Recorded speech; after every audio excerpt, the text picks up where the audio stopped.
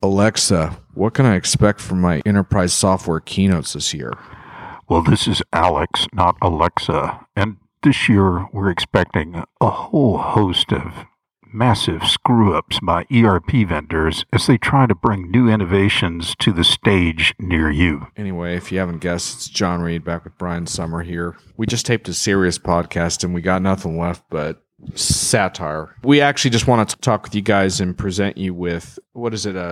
It's a public service announcement for vendors to pay close attention to because every one of them now seems to want to do an innovation keynote at their ERP user conference. So this is a sort of a vendor safety guide, I guess, but it's also a BS detector for attendees, so that they can be prepared ahead of time. And when you sit down in your keynote for your whatever software your community you're a part of, and all this stuff goes down, all we can say is we warned you. Yep. We absolutely warned you. So what are they going to get this year? Well, I think I wouldn't go to another ERP conference unless I'm bringing a pair of safety glasses with me, because it seems that every one of these vendors now wants to show us that they can connect their ERP software to a drone.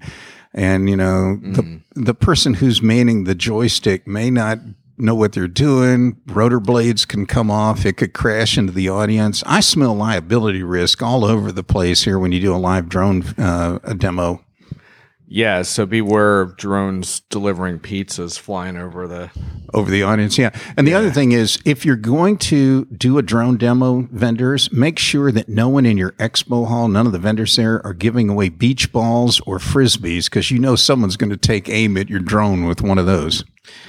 You have to figure at some point this year someone's going to hand out 3D glasses as you walk into the keynote too, right? Oh, yeah. That's inevitable. Well, I'm expecting a vendor executive to put on a VR headset and walk right off the front of the stage and face plant themselves into the front row. That one I know is coming any day now. I'm going to take a wild guess and say that we're going to see some blockchain on stage. Oh, yeah. Someone will drag up about 10, 12 feet of, chain and then realize that's not what we're talking about. But yeah, we're going to see a lot of blockchain demos. Every vendor is going to show that they know how to spell it, and they can maybe incorporate a certificate on a transaction, but will they really understand what it's really going to do? I don't think so, but we'll get a lot of teasers on that. It'll be the fan dance of technology. We're not going to really see anything other than just hype. And we already kind of mentioned Alexa, but there's going to be a lot of voice activation meltdowns. And in fact, along those lines, you just never really know what Alexa's going to deliver, right? So you have no idea. And if you get some snarky people at your event, they might bombard whatever kind of voice technology tool you're going to put up there with all kinds of stuff and get you answers coming out of the Alexa type device that were not what you wanted at all. Yeah, we looks like we may have had a case of someone trying to hack into a demo system causing demo failures on stage. So, Yep. We've just seen that. So that's your vendor security alert. Secure your demo system.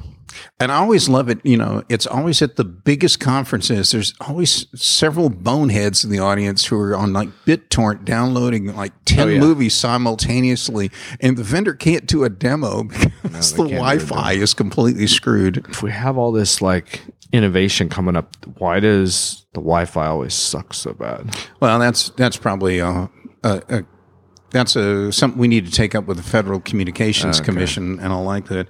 I think one of the big risk exposure deals, I've seen a lot of shows where the billion-dollar software CEO executive of this company drives out on stage in some kind of car. I've seen him in DeLoreans, Formula One cars.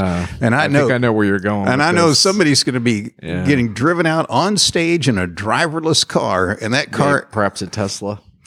Possibly, but who knows what it is? But it's going to come right off the front right off the front of the stage into the audience. In fact, my best counsel for most folks is stay away from the front row. Let all those analysts and key customers get run over or hit by the drones or the driverless cars for the next year or two at these shows. What else have we got to warn people about? Well, I always think it's hilarious that vendors actually have the courage to put the tweet stream up live on one of the jumbotrons. Right, yeah, hacking the tweet stream. Oh yeah, that's always good fun for analysts when things are going a little slow on the demo. When you get the customer infomercial that's been rehearsed to death and nobody cares about, that's when the tweet stream goes bananas. I also would advise vendors, if you're doing that thing where you highlight the most popular tweets, that can backfire also. Because it used to be you just had a stream, and so if I said, wow, that demo really sucked, it would just like go by in the stream.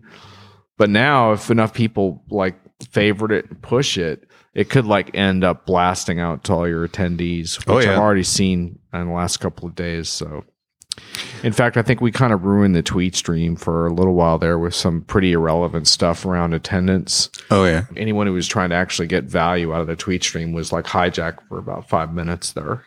Well, and then other thing I'd caution folks about, there's been a lot of focus on IoT, either consumer or industrial, and people slapping sensors on everything, and they want to put them even on like ID badges, and I've seen RFIDs used in that regard in the past. You just got to be careful, because if you're going to use any of this information live on stage, you don't want to show a significant portion of your attendees like in the washroom or out at the pool. That just reflects badly on your company when you do that. I'm not sure if you need a celebrity keynote, but if you do, can you please stop inviting ex-government officials who have been involved in tainted administrations Oh, I thought you were going to say to give motivational speeches, please, who are ethically compromised from their years in office. Could you please stop doing that? Well, I like the one that's been married 4, going on 5 times, is going to preach to us about, integrity.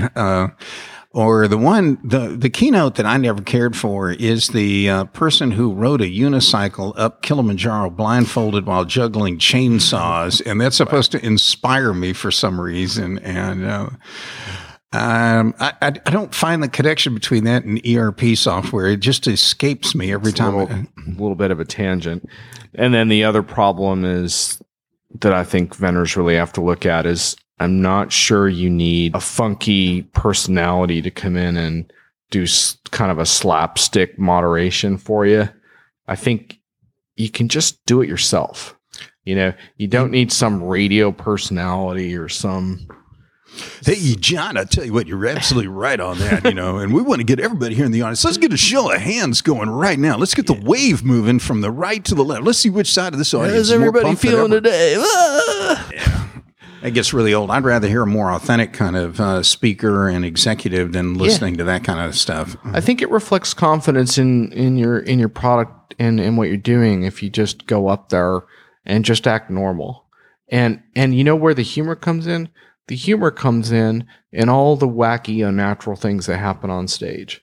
Like the last couple of days at this Acumatic event we're at now, like they had a few glitches on stage, but they had fun with it. They had banter.